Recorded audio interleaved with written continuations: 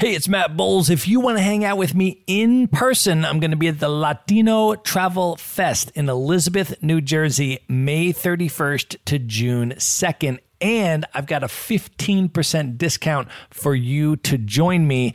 Just go to themaverickshow.com/Latino. That's Latino. There you're going to see your 15% discounted ticket. There are going to be multiple guests from the Maverick Show attending, so you'll be able to hang out with all of us in person. You do not need to be Latino in order to attend. Everyone is welcome. Again, get your discounted ticket at themaverickshow.com/Latino. And as soon as you do, send me a DM on Instagram at Matt Bowles Maverick. Let me know that you're coming so that we can make plans to link up in person. And now, here's a clip of what's coming up on today's episode. This week, we're going to do an experimental episode. Let's get it.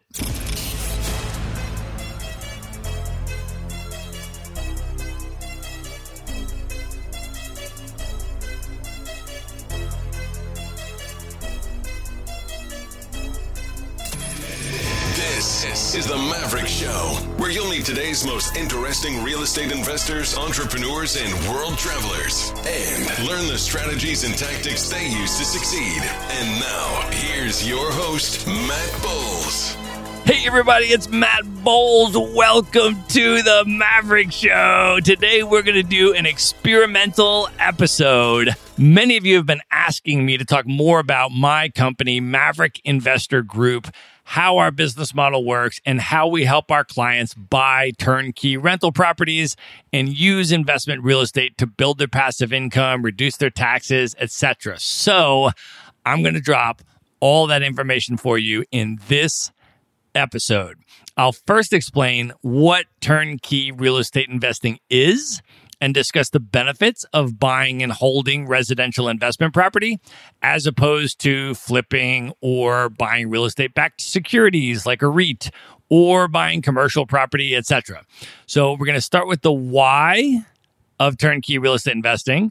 And next, I'll move on to the how and discuss how to select the best real estate markets, how to evaluate a rental property and calculate your potential return on investment, how to conduct your due diligence on out-of-state properties, how to mitigate your risk, etc. And finally, I'll discuss the next steps for how to learn more, and if you're interested, how you can start working with Maverick Investor Group to begin or continue building your own portfolio of cash flowing rental properties. All right.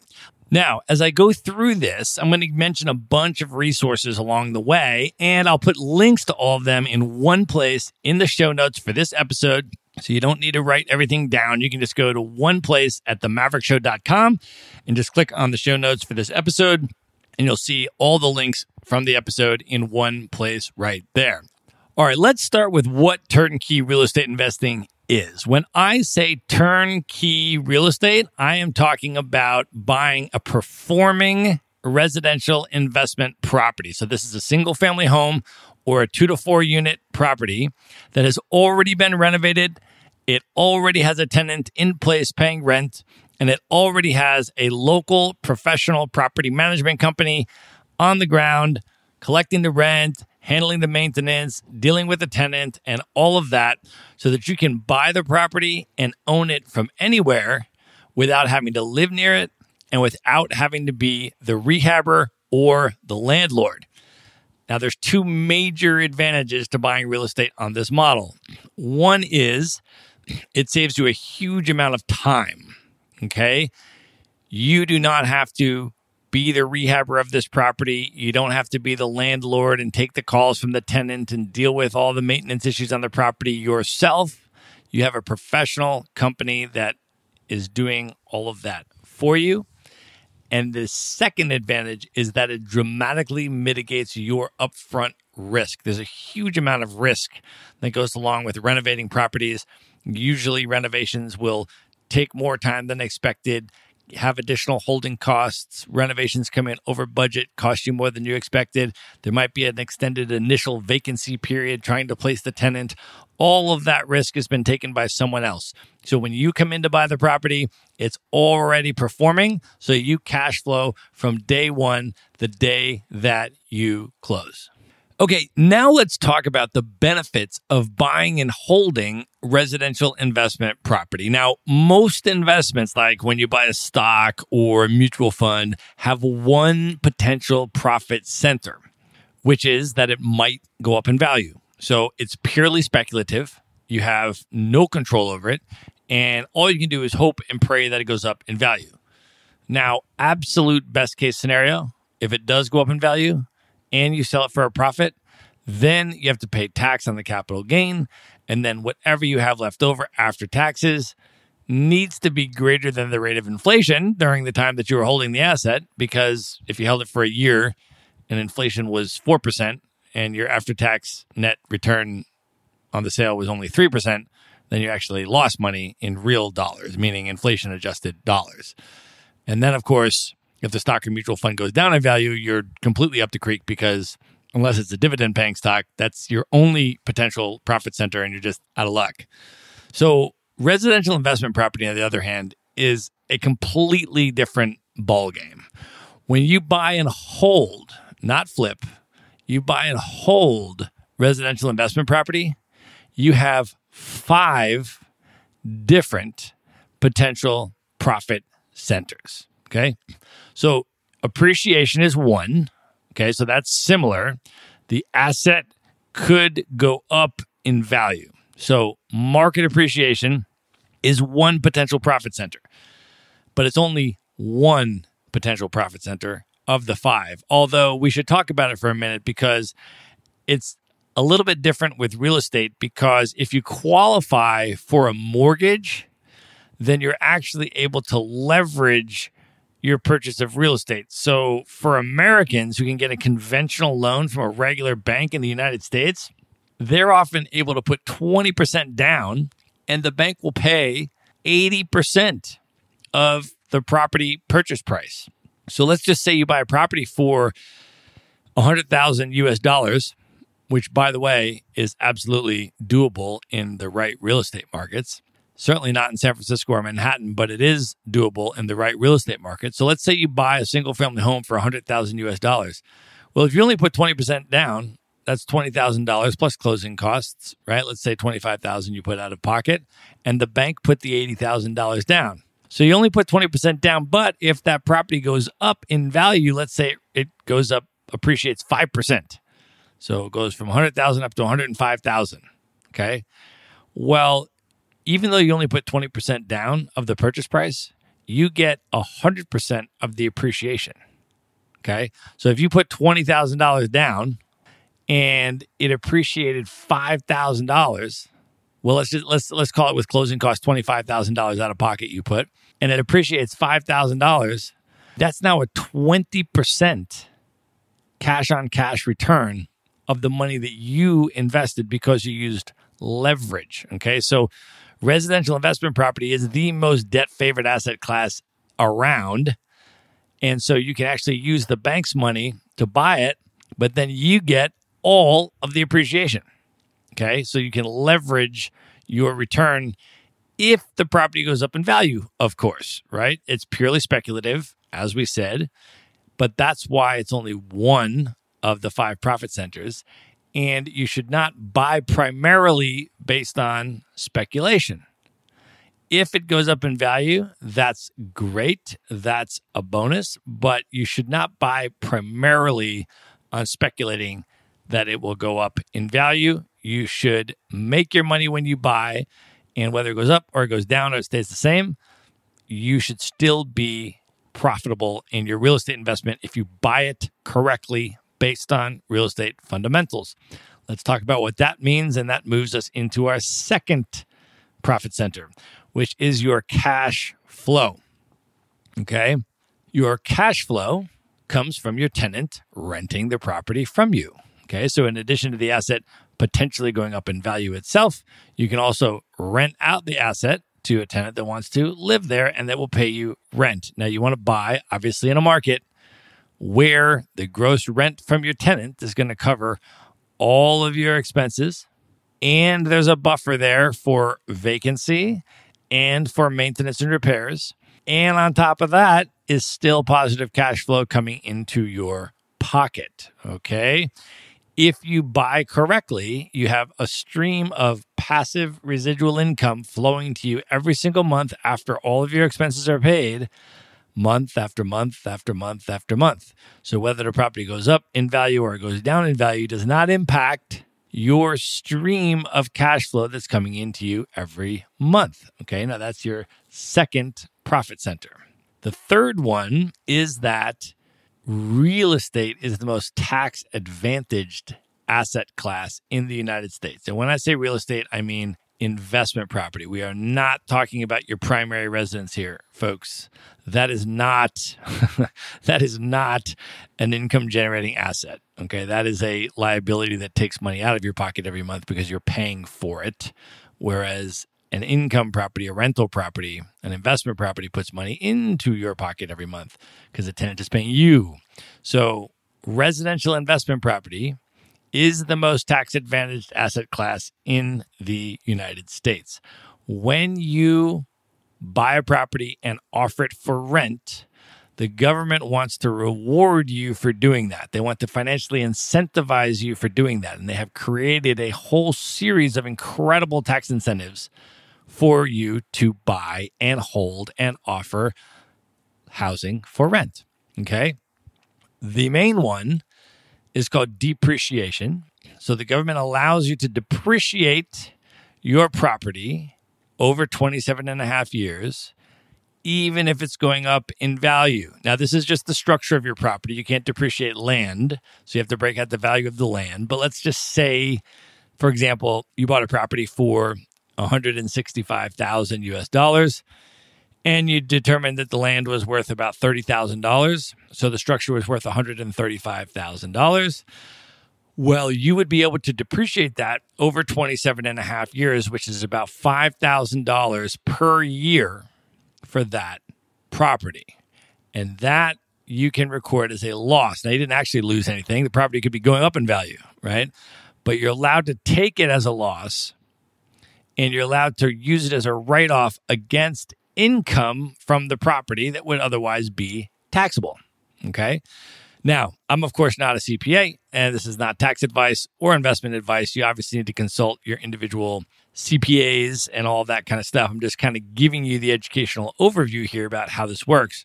Now, when you go to sell your property, there is another tax incentive called the 1031 exchange, whereby normally if you were just to sell it regularly, you would have to pay a capital gains tax on whatever the property appreciated, and then also recapture the depreciation that you took at the point of sale. But if you use a 1031 exchange provision and you sell the property under specific auspices and specific compliance conditions, meaning that you don't actually touch the money, and then you use it to invest in other properties, like-kind properties. So you use a qualified intermediary. The sale of the property goes to the qualified intermediary. That money then goes to invest in the other properties. If you do that, then you can indefinitely defer your capital gains tax and depreciation recapture. Okay. And then some people just continue to 1031, 1031, 1031 and keep exchanging all the way until death, at which point, when your heirs inherit the property, they get the new stepped up basis, and there's no capital gains tax or depreciation recapture ever that's due on the property. Okay. So that is an incredible tax benefit.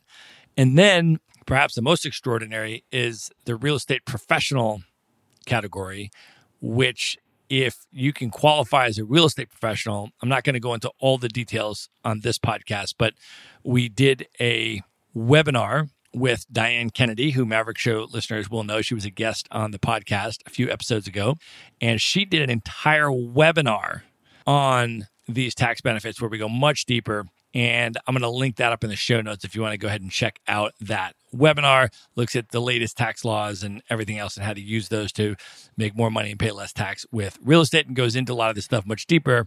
But there are ways, if you can qualify, or your spouse, if you are married and filing jointly, one of you can qualify as a real estate professional, then you can take unlimited real estate losses against other forms of income, including your salary from your job and things like that. So incredible opportunities with the real estate tax benefits. That alone is an incredible profit center from holding rental properties.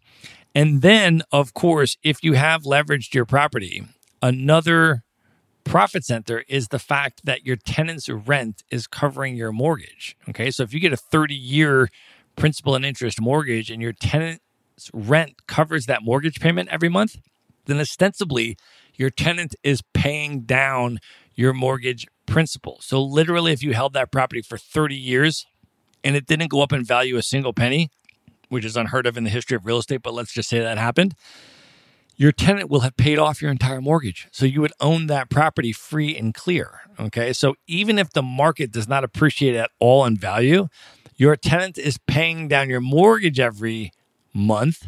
So you are still building equity in your property that way. And finally, the fifth profit center is that there is an inflation hedging benefit. Real estate is one of the only assets that is indexed to inflation. So as inflation rises, so do home prices and so do rents. Okay. And as you renew your lease every year with a tenant, you can typically increase the rental amount each year to keep pace with inflation. Okay. Now, then also, if you do take out a mortgage, you are locking in a 30-year fixed interest rate. Okay. And what's happening is you're borrowing that money from the bank in today's real dollars. Now, if there is any inflation at all, what happens is you are paying the bank back in future diminished nominal dollars. So you borrowed it in real dollars and you're paying it back in dollars that are worth less than what you borrowed. So there's actually a profiting strategy from inflation when you lock in that 30-year fixed mortgage. Okay. So all of those benefits combine to make residential investment property an unbelievably unique asset class, the most advantaged in the United States for sure. And it also allows you to invest much more conservatively because you're not relying on one thing to happen. Okay, so if the market doesn't go up in value at all, who cares? Because you've still got your tax benefits that you're taking. You still got your positive cash flow that's coming in. You've still got, your tenant paying down your mortgage and all this other stuff, right? You're still building equity. So you don't need to speculate on real estate. If you buy right when you close, then you make your money when you buy because you're buying a stream of income, right? You don't have to speculate on what the market's going to do in the future, right? But similarly, let's say another profit center gets disrupted. Let's say you have a higher vacancy rate or something happens with your tenant or they default on the mortgage, or worst case, you have to evict your tenant and put a new tenant in, and that takes a couple months, and you have a cash flow disruption. Well, guess what? Maybe the market went up while that was going on, and you also still took your tax benefits and all these other things, right? So you have to calculate the entire range of profit centers into your overall return on investment. And when you do that and you see that big picture of all the different ways you can make money from your one property, then it's okay if this goes wrong or that goes wrong or half the things that you hope don't go right, because you've still got all these other things that can ensure that you're making money from other avenues. Okay. So those are the reasons why we like residential investment property. And remember, if you flip your property and you get rid of the asset, these benefits go away, of course. Okay. And then, if you're trying to flip property, best case scenario, again, you're making a capital gain if you can do it profitably. Most people can't, but if you can, then you are a transactional flipper. You make a profit, a capital gain, and now you have no asset left over, and now you have to go and do it again. So what you're doing is you're generating active income, by putting your time and energy into doing something, okay? And then you have a highly taxable result. Whereas if you're buying and holding residential investment property, you have a much more tax advantaged situation, and you have passive residual income that flows to you every month without you having to actively do anything. Okay. You have a professional management company there, you're overseeing it, but you're not renovating properties and dealing with tenant issues and all that kind of stuff. Okay. You are the investor. You are making decisions and you're cashing checks. You're not renovating, rehabbing, and dealing with tenants. Okay. So that's a major, major difference. Also, if you're buying a real estate backed security like a REIT or that type of a thing, most of these benefits also go away. So what you want to do to maximize the benefits is to own the actual deeded real estate, own the hard asset that you control, okay? Not a paper asset, right? If you own the actual house, that is a hard asset that no one can steal. It can't disappear in a stock market scandal, right? And it has intrinsic value. There is actual, real, physical value of the lumber and the bricks and the glass and the physical materials of the house. And it provides actual value by providing a roof for someone to sleep under that you can always rent out and get some income for that. So owning the actual deeded hard asset yourself, really, really significant. Plus, a lot more profit centers there available for you, okay? So those are the reasons why we have, since we founded the company in 2007, focused on helping our clients buy turnkey residential investment property, okay? Now, what about that versus commercial property, right? What about buying a 10-unit apartment building versus buying 10 single-family homes, okay? After all, Monopoly did teach us when we were kids that, when you get 4 houses, you should trade up to a hotel, okay? Well, here are my thoughts on the advantages of owning 10 houses instead of a 10-unit apartment building. One of the reasons to own the 10 houses is diversification, okay? You can own 10 houses in different areas. You can own them in different markets, and you can diversify geographically, okay? So that's one reason. Whereas if you own a 10-unit apartment building, that's going to be in one place, and all the units are going to perform very similarly, all right? The other reason is that if you're owning single-family homes, when you go to sell them, you can use a retail exit strategy, meaning that you can sell them on the retail market to a primary homeowner, okay? An owner-occupant that wants to live in your house and pay you the retail price for that house because you're going to buy them, of course, in an area where homeowners want to live. If it's an apartment building, by definition, that is an investment, and you're going to sell it to an investor, and that investor is going to want a really, really, really, really good discounted deal on the property, okay? So the exit strategy is harder. Single-family homes also appreciate better than commercial property, typically.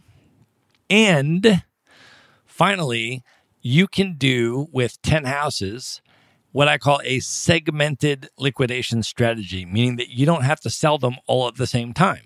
So if one of your 10 properties skyrocketed in value and went way up and you have this huge equity position and you want to sell it or 1031 exchange it and take that profit, right, and do something else with it, you can sell the one without having to sell the other 9.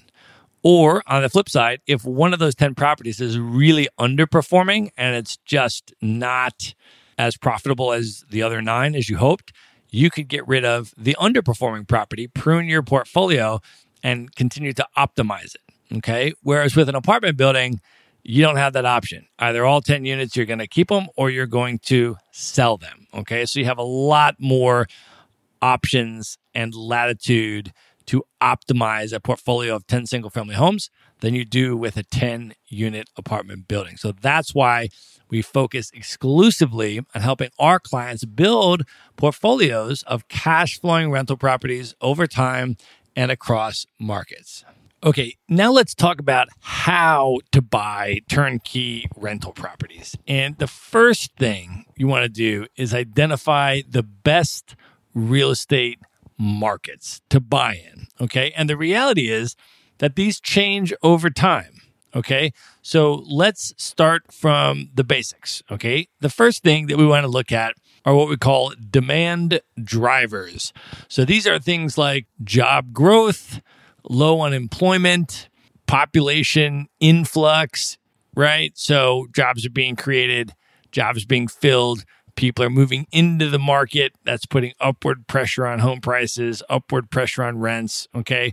We want to look at increasing per capita personal income, okay? So people are making more money each year so that you can afford to raise the rents every year and people can afford to pay them, okay? We like to see a diversified economy that if one part of the economy were to crash, it's not going to take out, your whole rental pool. You're going to have a very wide diversified economy and have your qualified renters broadly spread across that diversified economy. We like to look for things like low cost of living, revitalization projects that are going on in the city, things that make it desirable for people to move to that city and stay in that city, okay? Now, the next thing is looking at the price to rent ratios. This is super important stuff. The most basic calculation for this is called the gross rent multiplier, which is simply the purchase price of the property divided by the gross rent that your tenant is paying every month, okay? So that's really important because if you had, let's say, a $500,000 property in an expensive market that rented for $2,500 a month, your gross rent multiplier would be about 16 and a half. Okay. Now, the lower the GRM, the better. Okay. The more advantageous. So you want to get it as low as possible. So if you got a $500,000 property that rents for $2,500 a month, that's about a 16.6 GRM. Whereas if you have a $100,000 property that rents for $1,000 a month, that's an 8.3 GRM. So it's about half, which is twice as advantageous. Okay. So the gross rent multiplier is the first basic calculation, but you need to go deeper than that because expenses can affect cash flow a lot. So it's not just price to rent ratio, because you could have the same price to rent ratio in two different markets, but in some markets, expenses like property taxes are a lot higher than they are in another market. So the same GRM in two markets where one has astronomical property taxes and the other has very low property taxes can result in a very different cash flow margin for you. So you want to calculate what's called a capitalization rate, which is your net operating income divided by your purchase price. Okay, what's net operating income? That means your gross rent minus all of your expenses. So you're going to take the gross rent from the tenant and you're going to subtract your property taxes. You're going to subtract your insurance. Okay. You're, of course, going to have insurance on your rental property. And by the way, it's important to get that from a provider that specializes in rental properties. Okay. And there are definitely some things that you're going to want to look into when selecting the right insurance provider and the right insurance policy for you. We actually did a whole webinar on this as well, and I'll link that up in the show notes. You can check it out on debunking some of the most popular rental property insurance myths and get all the information there. That'll be in the show notes. But anyways, you want to subtract your property taxes, subtract your insurance, subtract the property management fee that you're going to be paying to the property management company to manage your property. If there's a homeowner association fee, of course, you would subtract that. That's an expense. If there's any owner-paid utilities, which usually doesn't happen on single-family homes, but sometimes 2 to 4 unit properties, there's some common area utilities that the owner would be responsible for. But usually on single-family home, the tenant is responsible for all the utilities. But if there are any owner-paid utilities, you'd subtract those in your expenses, or any landscaping fees or things like that, which are, as I said, are more common with multi-unit properties. And then you're going to subtract an estimate for vacancy and an estimate for maintenance. Okay, it's really important to do this when you're calculating a capitalization rate, because you have, of course, your fixed expenses. You know what those are going to be, but you have these two categories of variable expenses, and you don't know exactly what your vacancy rate is going to be, and you don't know what your maintenance is going to be, but you need to assume something in order to properly estimate and properly calculate a cap rate, okay? So we encourage our clients to assume a minimum of 7% vacancy and a minimum of 5% maintenance. That's 7 and 5% of the gross rent per month, okay? So your property may be not vacant for 2 years, but then the tenant might move out. It might be vacant for, 2 months in a row where you have no cash flow at all, okay? So estimating a percentage each month kind of allows you to amortize that over the duration, okay? So that's what you want to do. And as I said, sometimes if you have like super high taxes in one city and super low taxes in another city, if everything else is equal, that's going to significantly affect your cash flow margin, okay? So that's why you always want to calculate the capitalization rate. Now, the other reality is that the most advantageous real estate markets change over time, and real estate markets are very local. There's not one national U.S. real estate market. There's a lot of local real estate markets, and those real estate markets all have property cycles, and they're all at different points in their property cycles, okay? There's expansion cycles and contraction cycles and all of that, okay? So we have been helping our clients buy in different real estate markets. Over the last 12 years, we have helped our clients buy in probably a dozen different U.S. states. And in part, that is because the most advantageous real estate markets have changed over time. Okay, so back in 2011, we were helping our clients buy in Phoenix, Arizona, which was a great time to buy then. It was just recovering from the crash and everything was on sale, and you could buy very low and rent pretty high and get a really good cash flow margin and lock in a really advantageous price to rent ratio there. But now home prices have gone up so much that what's happened is there's a process of yield compression. So when home prices go up a lot and the rents do not go up at a corresponding rate, what that does is if you're buying the house for more money, but you're not getting more rent, then of course that affects the capitalization rate we just talked about, right? And so your yields are being compressed and your cash flow is just being squeezed. So your cash flow margin is getting much smaller if you were to continue buying for high prices, but not getting any more rent.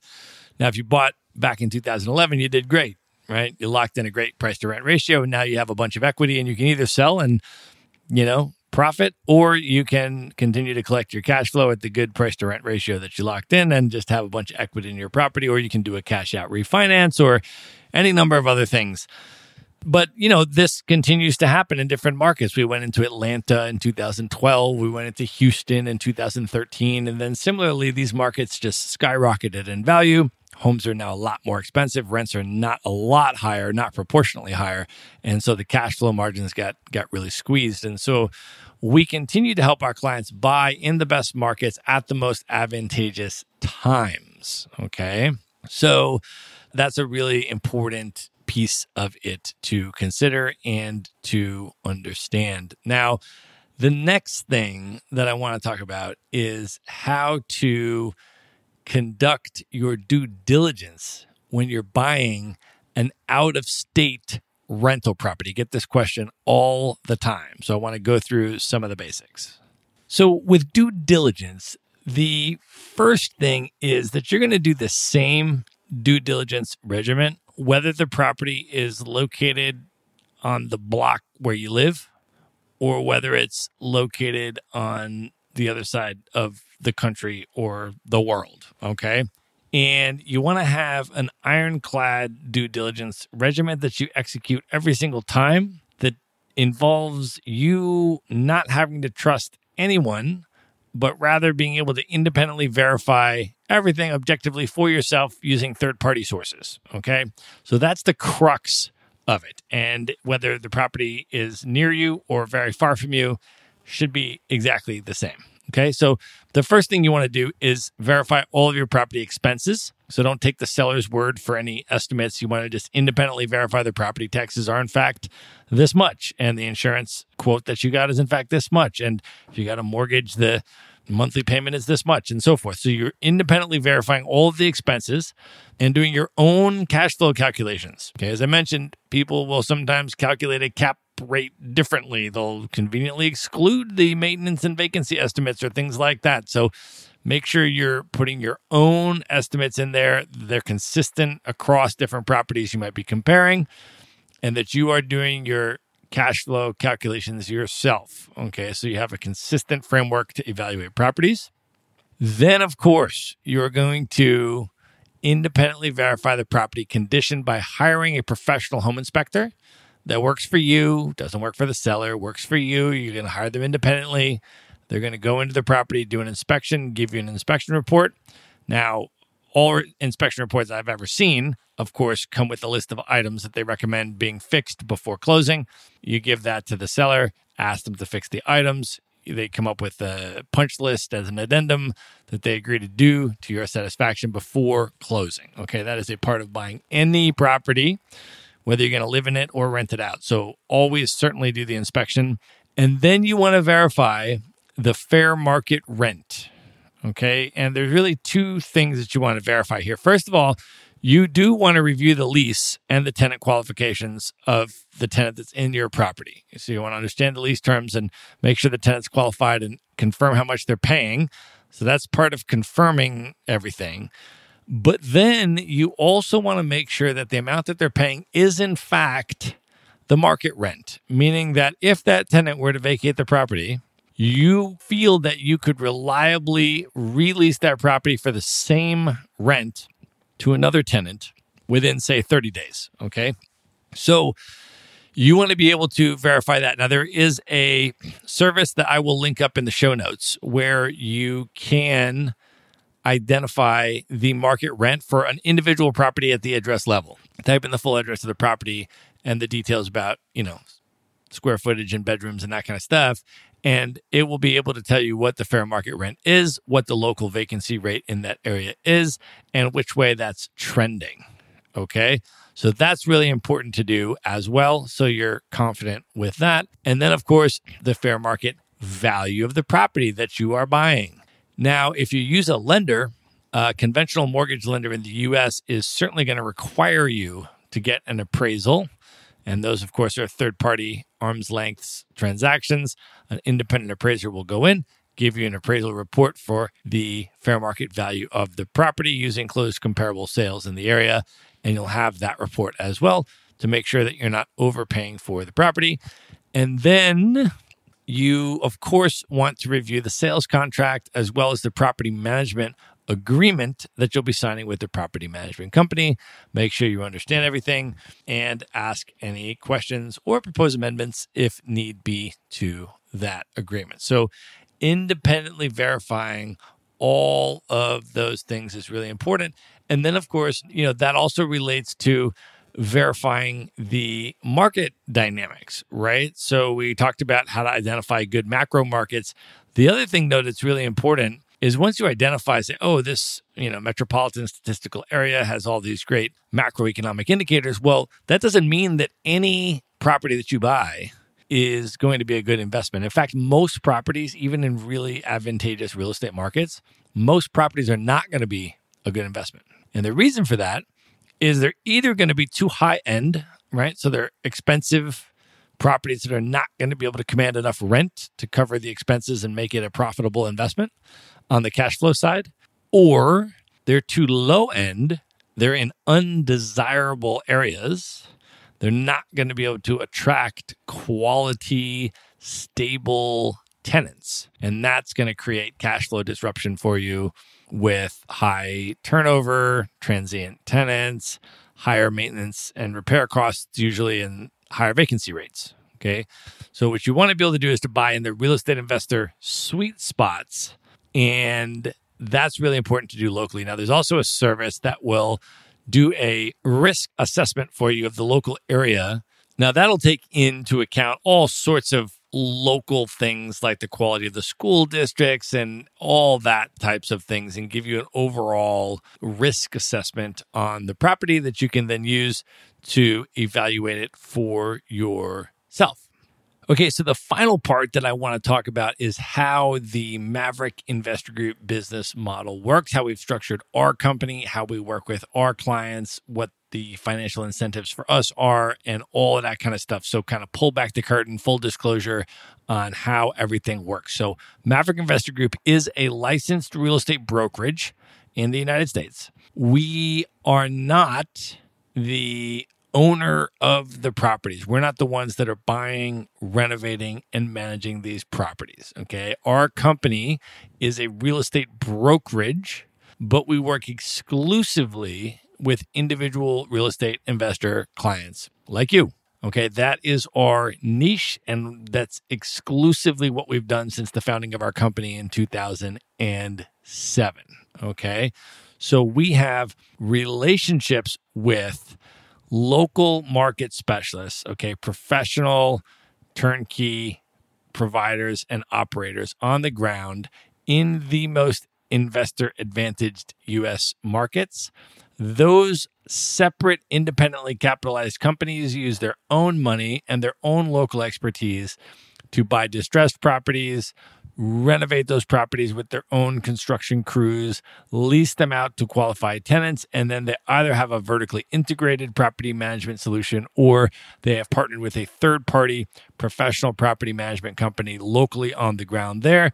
And then they offer these properties as an off-market private buying opportunity to the clients of Maverick Investor Group. So our clients have access, okay, to off-market buying opportunities for turnkey rental properties in different real estate markets. And that's important because depending on your personal buying criteria and your personal investment goals, the same market and the same property is not going to be the same for everyone. Okay, so this was a very important piece of the design of our business model. Okay, in real estate, the cool thing is, and this is the really awesome part, that with the real estate brokerage model, the seller pays 100% of the commission or the referral fee, and the buyer pays nothing. Okay, so that means, this is the really cool part, is that you and our clients do not have to pay anything to work with Maverick Investor Group ever. All right. We get paid if and when we help you identify a rental property that meets all of your criteria. You're excited about it. You do your due diligence. It passes your due diligence and you decide to close on the property. At that point, at the closing, only then do we get paid, but we don't get paid by you. We get paid by the seller. So you never have to pay Maverick Investor Group anything for working with us and using our services. So that for us was a really, really cool aspect of this business model. And one of the reasons that we structured it this way is because we wanted to financially incentivize ourselves to add upfront value, okay? For companies that charge money upfront before you come in the door and all that kind of stuff, the incentive for them to deliver value is decreased because they've already made their money, okay? For us, if we can't help you identify a property that's right for you and we can't deliver enough value that you're going to move forward and close on a property because it's the perfect fit for your buying criteria, if we can't do that, we don't make any money at all, right? So we wanted to create the financial incentive for ourselves to deliver that value. Now, the other thing that we did is we wanted to be able to help you buy rental properties in the best real estate markets, regardless of where you live and as those best real estate markets change over time. Okay. So most companies in the real estate space, whether it's a real estate brokerage or a real estate development company or a seller of any kind of properties, most of them are based in one market. And so they have only properties in their one market to sell. And so what they have to do is retrofit their marketing materials to tell you that their market is always the best market. It's the best market when it's up. It's the best market when it's down. It's the best market all the time because they have nothing else to sell besides their own market. So they're taking the product first that they have. And then regardless of how advantageous it actually is, they're going to adjust their marketing materials to tell you it's advantageous and that you should buy it from them because they have nothing else to sell. We did not want to be in that position. We wanted to be in a position where we could take the buyer's goals and interests and criteria first and then help them to buy in the market that is the best for them, okay? And to not be restricted to one market. Okay. And so we, Maverick Investor Group, are geographically agnostic, right? It doesn't matter to us which real estate market you buy in. If we introduce you to a buying opportunity in whichever market is best for you and you buy it, we get paid. So it doesn't matter if it's this market or that market. So therefore, we can put the buyer first and help you buy in the place that's actually the best for you, not something that we have to sell because it's only a market that we have to sell. And so we're pushing that market. So we wanted to create a financial incentive that put the buyer's interest first and financially incentivized us to deliver the upfront value in order to get paid any money at all. And so that is how the business model works. And our goal, of course, and the way that we make money is if our clients close on the property and we get paid and they're happy with that property, then of course they're going to buy again and again and again and build a portfolio and refer their friends and refer their family. And that, of course, is the goal, right? For every client that comes in the door, we tell them we would love to be continuing to work with you 20 years from now, helping you to build your portfolio and all of those things. And so that's how we work. Those are the types of relationships that we have with our clients. And that's how everyone benefits in this scenario. So with that, at this point, I want to offer you a couple opportunities if you're interested in more information. The first one is if you are at the educational point in your journey, meaning you're definitely not ready to start looking at properties yet, I want to offer you a free report that I put together on how to avoid the 7 biggest mistakes that real estate investors are making in today's market. And so this report is going to go through a whole bunch of important stuff that you should definitely take a look at. It's going to give you a little bit more understanding of our business model and some of the stuff we talked about today, but it's also going to go through these very specific 7 mistakes and show you how to avoid them. So to get that free report, just go to themaverickshow.com/avoid mistakes. Okay, themaverickshow.com/avoid mistakes. And there you can grab a free report and go deeper into the educational content. Now, if you would like to schedule a phone consultation with Maverick, totally free, and it's a situation where we can get to know you, you can get to know us, we can learn about your buying criteria, about your investing goals, you can get all of your questions answered, and we can decide if it's a good fit for us to work together. If you're interested in doing that consultation, I'd like to offer that to you as well, free of charge. You can just go to themaverickshow.com/consult, and you can pick a time and a date on our calendar that is a convenient fit for you and register for it there. It's themaverickshow.com/consult. And my team is super excited to get to know you. And we would love to work with you if that's a good fit for you. So you can grab the consult there at a convenient time for you, or grab the free report, or both.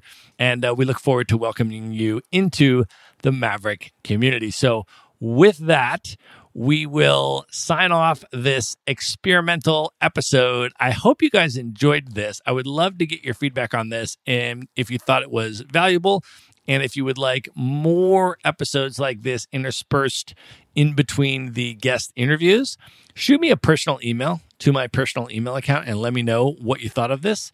My email is just Matt, that's MATT, at maverickinvestorgroup.com. So it's MATT at MAVERICKINVESTORGROUP.com. Shoot me a personal email and just let me know what you thought of this episode, and if you would like to see more episodes like this, or what type of content you would like to see interspersed with the guest interviews. All right, that's it for now. Good night, everybody. Be sure to visit the show notes page at themaverickshow.com for direct links to all the books, people, and resources mentioned in this episode. You'll find all that and much more at themaverickshow.com. Would you like to get Maverick Investor Group's white paper on how to avoid the 7 biggest mistakes real estate investors are making in today's market? Just go to themaverickshow.com/avoid mistakes. The report is totally free and available for you now at themaverickshow.com/avoid mistakes. Learn how Maverick Maverick Investor Group can help you buy cash flowing rental properties in the best U.S. real estate markets, regardless of where you live. Schedule a free phone consult today at themaverickshow.com/consult. Now you can buy rental properties with tenants and local property management in place, so you don't have to be a landlord or a rehabber. To get your questions answered and discuss how Maverick Investor Group can help you meet your real estate investing goals, schedule your free phone consult today at themaverickshow.com/consult.